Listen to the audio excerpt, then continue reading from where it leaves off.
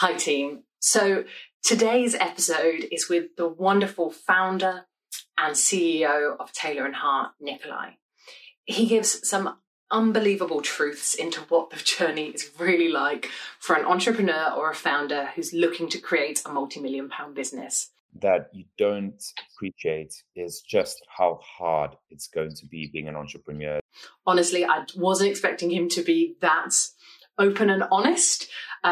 Just that was my preconception, but the insights he gave us have really made me think about the path those people lived and the lives. He likens it to a rock star at one point, and I think that is perfectly apt for what he describes.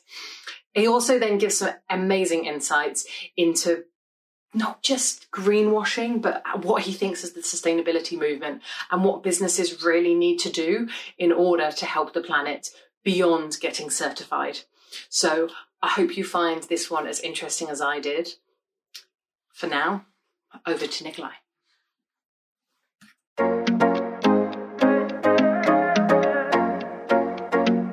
It's a traditional story of having my own adventure in getting engaged and going through the options in the market and feeling quite stressed initially, quite disappointed at how similar every option was, and at the same time how there was a complete opacity to the industry in terms of talking about provenance, talking about price, talking about quality. And I was fortunate enough to have a good friend in the diamond trade. And I spoke to him about this, and I said, look, there's definitely an opportunity here. You know, our generation is going to start getting married. I'm thinking of getting engaged. Let's look into this. And we found that there were a few online companies who had taken the first stage in disruption, and they'd focused mostly around taking parts of the engagement ring, in particular the diamond, and commoditizing it to make it much more accessible. There's no reason why a diamond with one jeweler that spends millions on branding and another jeweler that doesn't should be more expensive with the one that does the branding. Essentially, if they are exactly the same diamond, they should be the same price. So companies in the late 90s started bringing diamonds online. What they failed to do is to understand that people don't think of an engagement ring like a commodity. And while the diamond value aspect was a fantastic disruption because people could access diamonds at a far better price point, they didn't add the narrative, the storytelling, the emotion into their business models. And we saw that traditional jewelers still did a pretty good job at that. Trained and really good salespeople kind of add that layer of emotion when you visit the store. But we felt the opportunity was to take this online, and we felt that the key differentiation for our business was going to be in two areas. The one was the transparency, and transparency leads to being able to claim you're an ethical jeweler. It's not the other way around, right? You said, well, let's look at all the problems and talk about them openly. And it has taken us a long time to move into a space where we now even feel comfortable saying, actually, we're not just transparent, we are an ethical jewelry option. And the second one was around personalization and giving customers the ability for them to narrate the purchasing journey rather than us saying, well, these are the products we have. You have to choose one, which is the way the jewelry industry has worked for a century, really. That's really fascinating. I think one of the things I noticed, particularly actually when listening to Steve Bartlett, is how many entrepreneurs find their business model based on a need. It's based off something they need as a consumer that isn't currently being met in the market.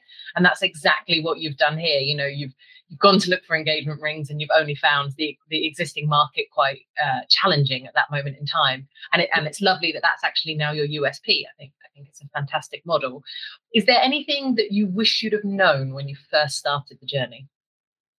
I think the main thing that you don't appreciate is just how hard it's going to be being an entrepreneur.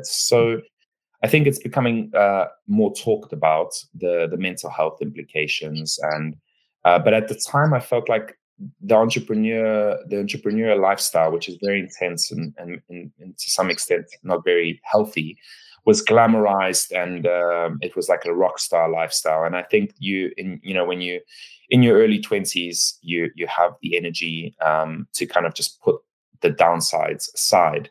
But in reality, it's just so much harder. And I think what makes it really hard in our space in particular is the fact that it's a very crowded space. Fashion and jewelry are probably two of the most fragmented markets in retail. There is no single majority owner. Even the jewelry groups have 20, 30 brands that all look like they're very different underneath them. And apart from just how difficult it is to be an entrepreneur and grow a company and have all the pressures from investors and customers and your own internal pressures, I think we found it really hard to build a differentiated brand. We focused all of our energy on the customer experience. And in no way do I regret that. I think that was the right thing to do. And without doing that, I don't think we would have reached our first £1 million in sales. But what we really should have done after that is gone, okay, these early adopters who really kind of aligned with our offering, we're not going to be able to grow to a £100 million company with the same customer persona. The next 99 million in turnover is going to come from people that have to understand what our brand is about, and we have to do a better job at communicating that. What we were seeing is that we had a fantastic Net Promoter Score, customers coming to the end of the journey being extremely excited about the brand, but not really knowing how they became customers. We call them accidental by design. So we designed a great experience, but they still became, from their perspective, the accidental tail and heart customers. They didn't come to us saying, I really like what you guys are doing. I've already understood it at kind of a top of funnel level, and I want a tail and heart piece. And I know that it takes millions to build that kind of brand awareness, but there are tools now that can drop that cost. And I think we just didn't have a founder on the team that understood how to do that.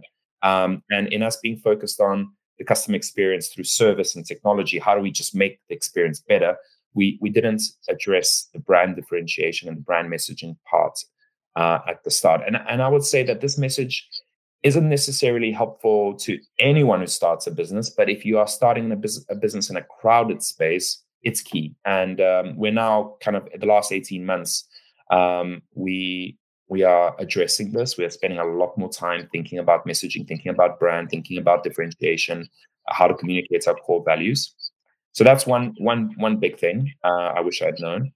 And the other thing I wish I had spent more time thinking about at the beginning was what it takes to build a venture-funded business. Because I think building a business is different depending on whether it's a lifestyle business or a family business. A venture-funded business has its own dynamics that are very unique. You have stakeholders that have a kind of expectation of growth and outcomes.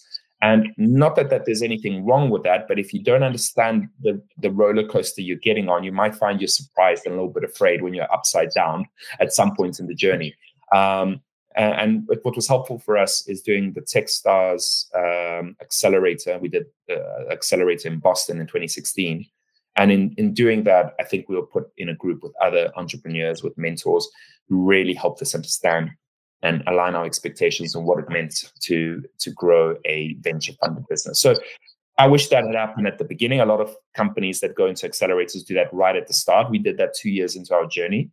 But for anyone who's thinking about building a massive company, taking on venture funding, I think doing an accelerator like Techstars is a really good idea. It's really interesting. Is that how you started expanding internationally, or was that just before that? It was kind of at the same time. We chose to go to an accelerator in the US to align with our ambition to grow into the US, and it's now about 20% of our business. And we have a team there, a showroom in New York.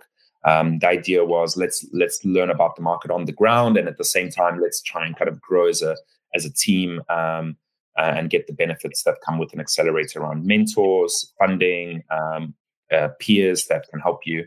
So it was a win-win, both access to the market and a kind of leap in the company and the team's abilities. That's amazing, and congratulations, because I read recently that you're a team of 50 across 5 countries now. So that is, in the time frame we're talking about for a market that's so crowded, you've got to be the fastest growing jewelers out there.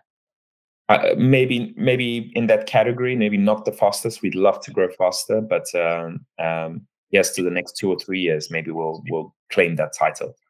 spoken like a true entrepreneur, never quite happy with where they've got to. They always want to get a little bit further.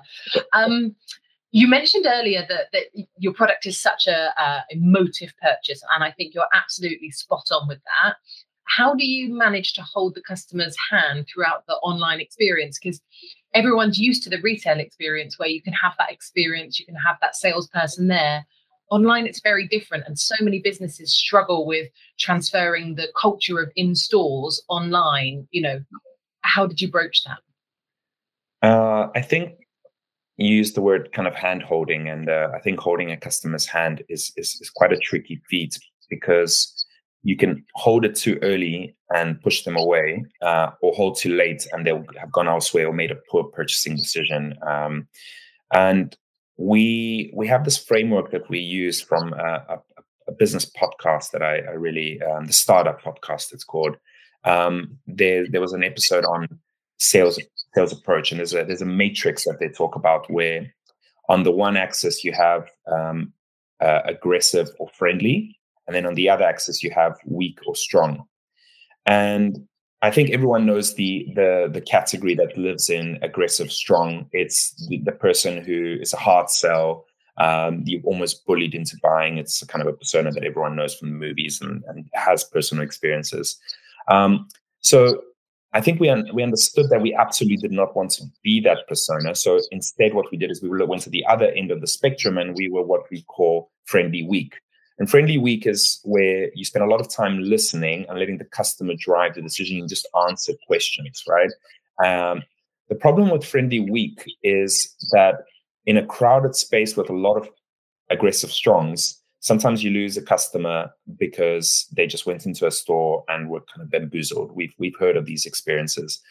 And in the podcast, they have a really good metaphor for how you move from, as a company, from friendly weak to friendly strong. And what does friendly strong really mean? And the way they explain it is, in the friendly aspect, you're listening first. And there comes a moment where every single salesperson knows if the customer they are speaking to is the absolute perfect customer for our business. Or in other words, to flip that around, if the tailor and heart offering is the offering that they need and is perfectly suited to their needs, price points, etc.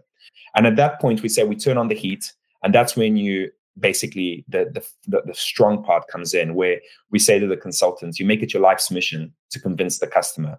And it comes from a place of really understanding that this is the right product for them. So there's this kind of experience that you have where you are listened to first. And the listening to is sometimes the digital experience of clicking on things and selecting them, and us looking at the data and understanding and profiling this customer. And at the moment where we understand exactly what they want and the timeframes and the budget, and we know for what category of the market we really are the best jeweler in the world.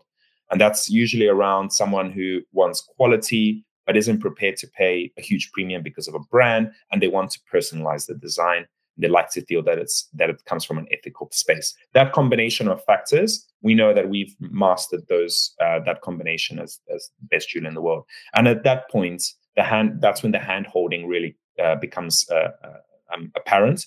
And we encourage customers to engage in an in-person or virtual or over the phone consultation, where we really kind of educate them and make it a compelling argument for why they should choose us. But up until that point, you're not really sold to, if that makes sense. So that is our friendly strong kind of paradigm that we use to coach and select people to join the sales team. So we're looking for people that can exhibit high empathy, but also have a level of sales capability and flair. But we are careful about when they use it and how they use it, so we don't end up selling to people that don't end up feeling like that was the right decision for them. You touched on the ethical challenges there around, the diamond industry as a whole. It's very well cited. Thank you, Leo, for Blood Diamond. It's a great film. How did you work to overcome these, or ensure that your business wasn't attached to the historic?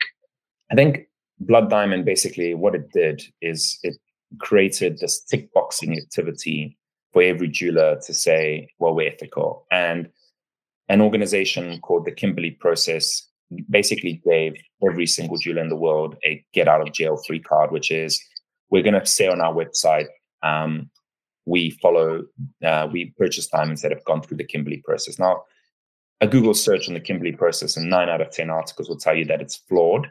So we initially went, right, we're going to talk about the flaws, and we're going to talk about what more can be done.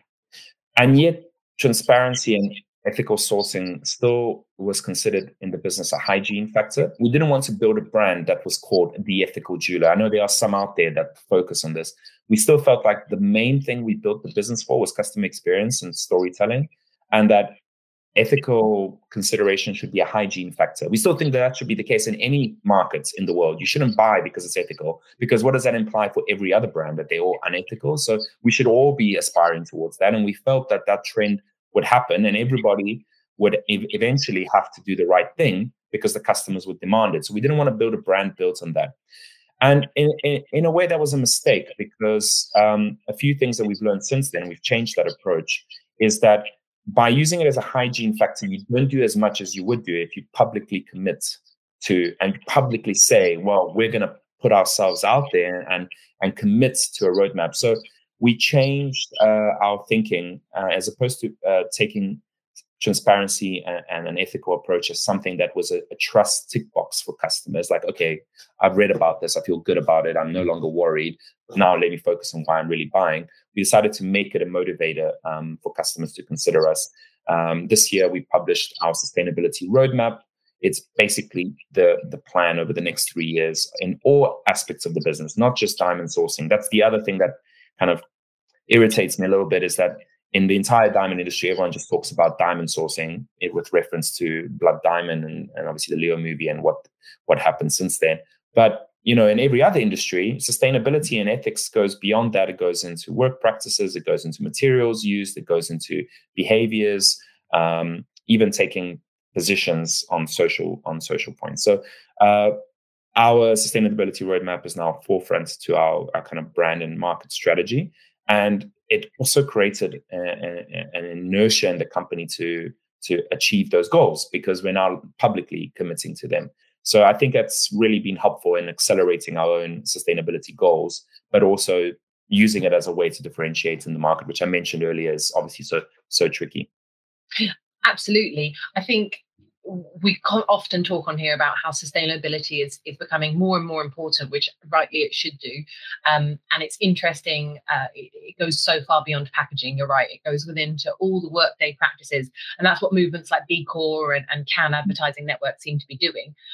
So it's fantastic that you've actually acknowledged that straight away, and you're not trying to do small changes. You want to make a fundamental business sustainable approach rather than the small things just to start with. Often they do look like token gestures, and I think consumers are aware of that. Yeah, I actually have a view on that. I mean, with no disrespect, a lot of the companies that are B Corp, I admire. But if you actually look at the opportunity cost of doing the certification versus in the first instance doing just the work, you spend a lot of time, and as a startup, you may find that, well, this year we could get the certification. And often the certification comes with an audit and then a period of time to make corrections. So in a 3-year window, we could spend year one getting certified, but not having actually done anything, and then have 2 years to do the work. And when you don't know what you can do, that's the right way forward. Get the audits, get people to look into your company. But our roadmap is extensive, and we really feel like we know what we need to do. The low-hanging fruits are really apparent to us.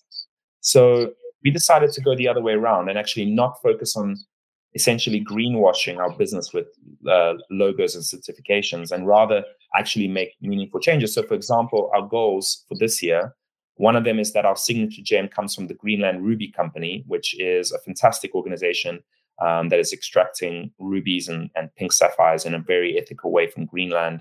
A lot of information about how they work and the business practices they have.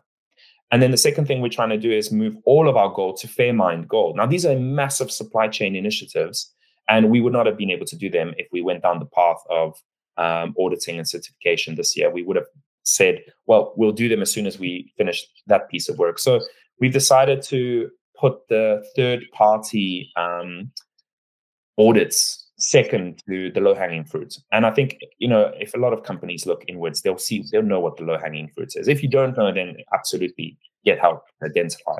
But I think when you're in an industry with materials like gemstones and gold, it's quite obvious and really apparent what you can do in the first instance. So I think that's the better approach, is first to identify your own roadmap, and then once you've kind of ticked some of those low-hanging fruit boxes, look into getting external support for things that you don't know.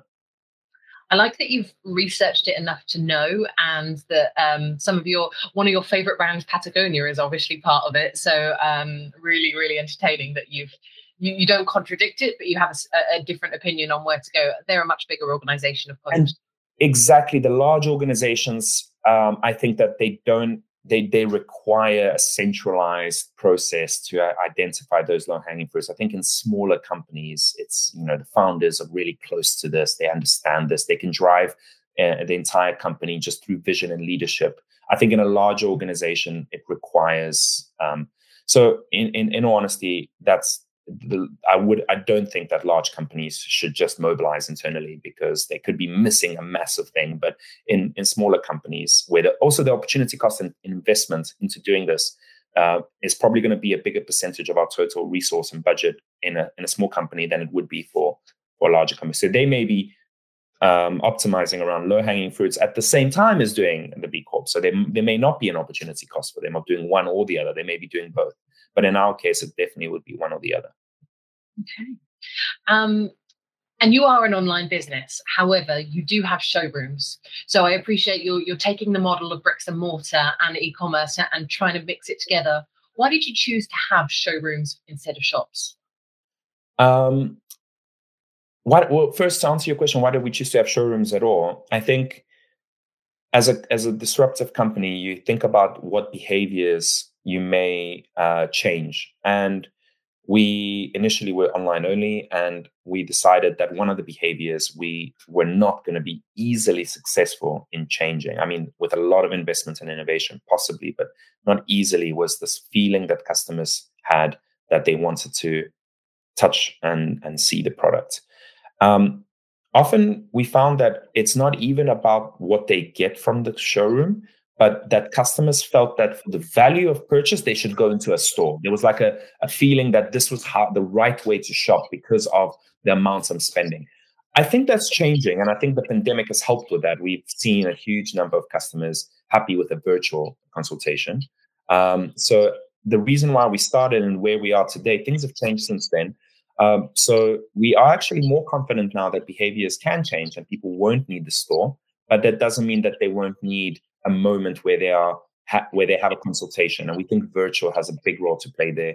And one of our ideas is actually about sending out your consultation kit at home while you do a virtual consultation, so that you get the best of both. You have the moment where you've invested the time to make sure you're making the right decision. You have elements of the physical product that are important for you to validate and learn, and you have the service coming from the consultant. So big things coming there from us in 2022. But why store versus showroom? It's simple. I don't think that the benefit that customers get in a store versus a showroom is higher than the amount they're going to have to pay extra because of the rent of the store.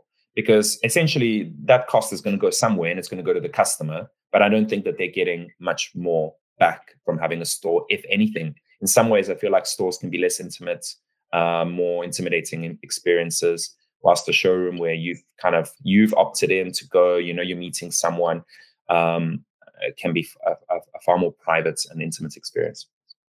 And COVID's actually not helped that.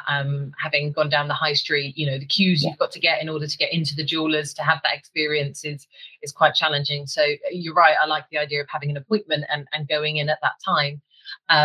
Why, though, have you got 2 showrooms in London and you're a Manchester grad and you've got nothing up north? Very good question. And we do think about the markets up north all the time, to be honest. The reason why we have 2 showrooms in London is many reasons, actually. But the first reason was that we, as any startup, we do a lot of testing. And one of the things that we wanted to test was our ability to branch out from the head office showroom and have an autonomous showroom. And we used it as in all honesty, as a case study for how we would open many more showrooms. We learned a lot from that. We definitely learned what not to do. Often those are the best learnings. And the thesis behind that was, and this is all pre-pandemic, was without having to split the team, because they're all still the same resource, we could have 2 showrooms and have all the learnings without taking the big risk of having someone in another city where the training, the interaction, the social elements of the culture of the company would be harder to advance. So it was basically a baby step, plus the opportunity of being local to a different audience that we felt was working and shopping in around South Molton. So there was a bunch of reasons. One of them was obviously just we needed more rooms, and we could open more rooms in the current place, or we could learn a bunch of lessons around how to open a new showroom, how the team would work autonomously, and then we would go and roll out more throughout the UK and possibly some more in the US. And Manchester was definitely a consideration there. This all happened 3 months before the pandemic, and our viewpoint now is let's wait before we have a larger real estate footprint, because we're not seeing customer behavior return quite to pre-pandemic levels. But Manchester, keep an eye out. We're definitely thinking about you. I that's nice to hear, actually, because I think a lot of business sometimes get stuck in the south, and actually Manchester, the whole Cheshire hub is a huge opportunity, a very affluent area where more people should be targeting. You don't need to sell it to us. We are with you 100%. There's also like a very big creative sector, and obviously our customers are very much in that persona. So we are totally on board with you. And we do target Manchester from a marketing perspective already in understanding that. So one of the things we do here is we ask our guest what question they would like to ask the next one.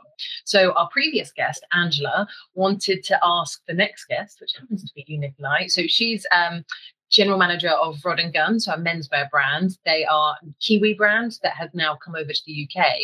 And she wondered, what would you like, or how would you increase your database size when entering a new market? How would you start to spread the word? Yeah, it's a good question, and I guess it's not coming from us having done that well, but we have a thesis for how we're going to do that in the future. Our current website experience is very much designed for people that are in that high level of intent, like they are actively searching to buy an engagement ring, and that's how the experience is designed. But what we found is that 60% of our users are women, and 99% of our customers, purchaser, are men. And then once again, 99% of our wearers or users are women again. So there's this interesting dynamic that happens in our business where you have obviously inspiration and hinting happening from the partner to the buyer, and then the buyer hands over through a proposal back to the partner. So what we're going to do in the near future is we're going to have 3 different journeys on the website, and that first journey with an exchange of value, we're going to give customers this mood board inspiration experience, something that you would get from a personal bespoke jeweler, but use technology to deliver that. So what you're doing on the website is you are not necessarily going through a purchasing journey. You're going through a discovery journey. And what you're getting at the other end is what feels like an online bespoke experience.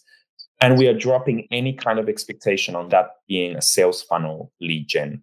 So I think it's our business, unlike many jewelers, online jewelers, is a lead gen as opposed to an e-commerce business. 85% of our customers sign up on their first visit and then go through an online onboarding experience. But that onboarding experience, you have to appreciate, is a high intense experience. And actually, most people aren't ready to tell you what metal, style, and shape they want. They don't know.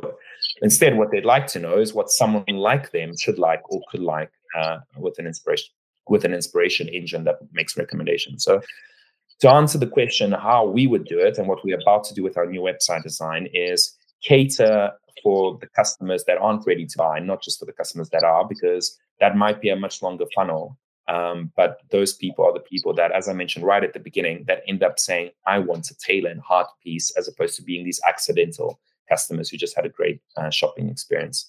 And use tools, CRM tools, email automation tools to engage those people with meaningful, interesting moments of delight that aren't pushing sales. That's my approach, and then wait for that to come back as an increased brand awareness and brand desirability in metrics that only translate in 6 to 12 months. But you have to kind of take a long-term position on this. What's really stood out from that conversation and our whole conversation today actually is how involved you are in the day-to-day, in every decision that comes up of the business. And this is you're a multi-million-pound business now. You're no longer that small startup, even though I'm sure you feel your culture is still there. What does your average day look like? Are you involved in that day-to-day, or are you a workaholic deep down? It's, to be very honest with people listening or watching, feedback I got from my peers is that I've been doing better. In December, when we did our annual review, I asked for feedback back, and our CEO kind of summarized. People said, Nikolai's doing better at letting go. He can still do more, but he's doing better. We can see he's trying. So I'm very aware of this kind of founder moving into CEO and moving into a CEO of a scale-up transition, and I have no choice but to grow with it. I would say that fortunately, because a year ago my wife and I had twin girls, my priorities and the need for delegation and the need for trusting people grew rapidly. Because even as a workaholic, unless you want to put work ahead of your children, which I definitely didn't want to do and haven't done, you have to just let go. So a typical day of mine is yes, being heavily involved, but we have really good people in the company from an execution perspective. So I'm an ideas person, and for every 10 ideas, only one is really executed on. I think everyone in the company would go mad if I expected more than that.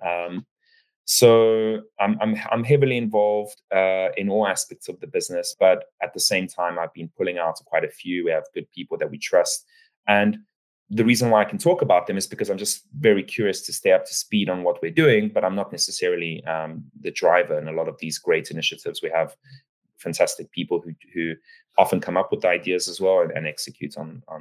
I have to say, congratulations on your twin girls, but I already feel sorry for their partners because, wow, daddy owns a diamond company, no pressure. I didn't even think about that, but yeah. They've got to get it right. Yeah. Maybe even the whole persona of being a diamond geezer, they might be intimidating in the first instance. I hope for that, actually, let's just say. Last question, though. I really appreciate your honesty and actually the depth of some of the answers you've given. It's a great insight into a luxury emotive product like we've discussed. Excluding Taylor & Hart then, and Patagonia, now I know they're your other favorite brand, who is your favorite e-commerce brand of the moment? And if you could ask the next person in the hot seat one question, what would it be? Yeah.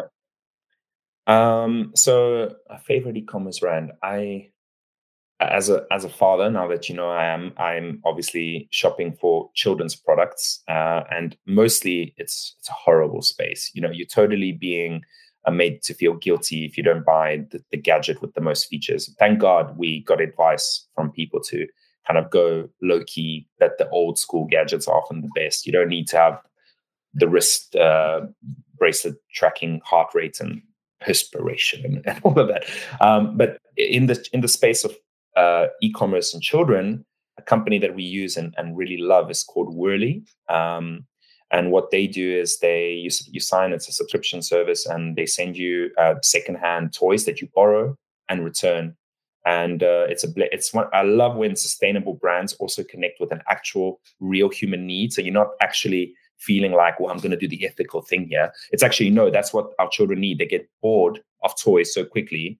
So I don't want to be purchasing new toys and having to hold them in the house. I'd rather borrow toys. And as soon as they get bored, we send them back. So I think it's a fantastic offering. I think more companies should be looking at building business models that are inherently addressing wastage or any kind of social, ethical issue, but actually also serve the customer in the best way possible. So that's props to Whirly if they're listening. I'm really happy as a customer. I think everyone wants to know, have we changed from the pandemic and in what ways, especially in e-commerce? Like, have we accelerated or some existing movements, or have we actually initiated new ones? Because I think while you're in it, it's hard to see, and everyone would like to know, have we as people changed, and what are those implications on how we behave in terms of what we purchase and how we live? I think that's a great question. Google's cost per clicks have certainly gone up because the market suddenly becomes seriously competitive for absolutely everything. So yeah, there are, from a tech provider perspective, we're definitely starting to see those changes, and that those changes aren't declining. Those changes are in for the long run. I've had a few companies come to us since the pandemic and say, look, we had to go e-commerce during the pandemic because we couldn't have our bricks and mortar, but actually now we don't want to change. Now we want to stay on e-commerce because it's a better margin for us. It's a better lifestyle for us. And inevitably it's going to be driving prices up for everyone who's already there. Yeah, and even more reason to build a differentiated brand because a PPC is not the place to win as a growing company. Yeah, and actually, I think that's even more reason for people to try and test with new media, other forms of social media. We know that Facebook and Instagram's costs are through the roof at the moment. They're the highest they've ever been, but actually TikTok isn't, actually Snapchat isn't. And those are working really well for some brands. Yes, it's different. Yes, it's new, and it won't work for every brand because it's such a different audience, but it does really work for some people. Absolutely. I wish our target audience was on TikTok and Snapchat. Unfortunately, they're not just yet. I think they're getting there, though, I have to say. Just through the fact that the generation is moving through, and people who are TikTok and Snapchat users will be getting married soon. But maybe it's still 2 or 3 years away where we start seeing more of that persona coming. But it is an interesting piece. And anything we can do in order to help cut through and improve those marketing costs, because that's one of the big questions that we ask ourselves all the time is, what's the next marketing channel going to be? YouTube is fantastic. It's very old now. Facebook, Instagram, yes, they've got the biggest user reach, but they're still, they're mature markets. What is that next?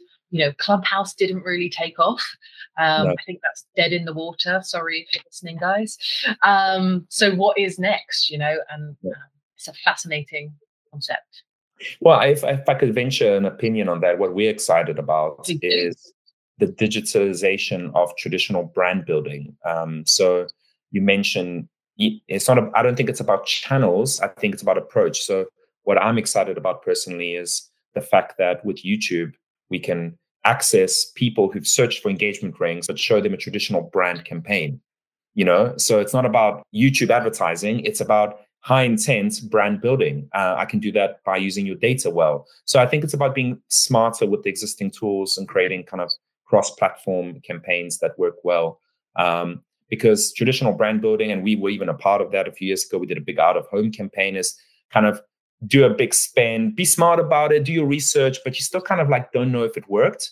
And now that you can start tracking brand investment better, I think building brands digitally and not just spending huge amounts of money and hoping for the best, I see that as an opportunity that hasn't really been unpacked fully yet.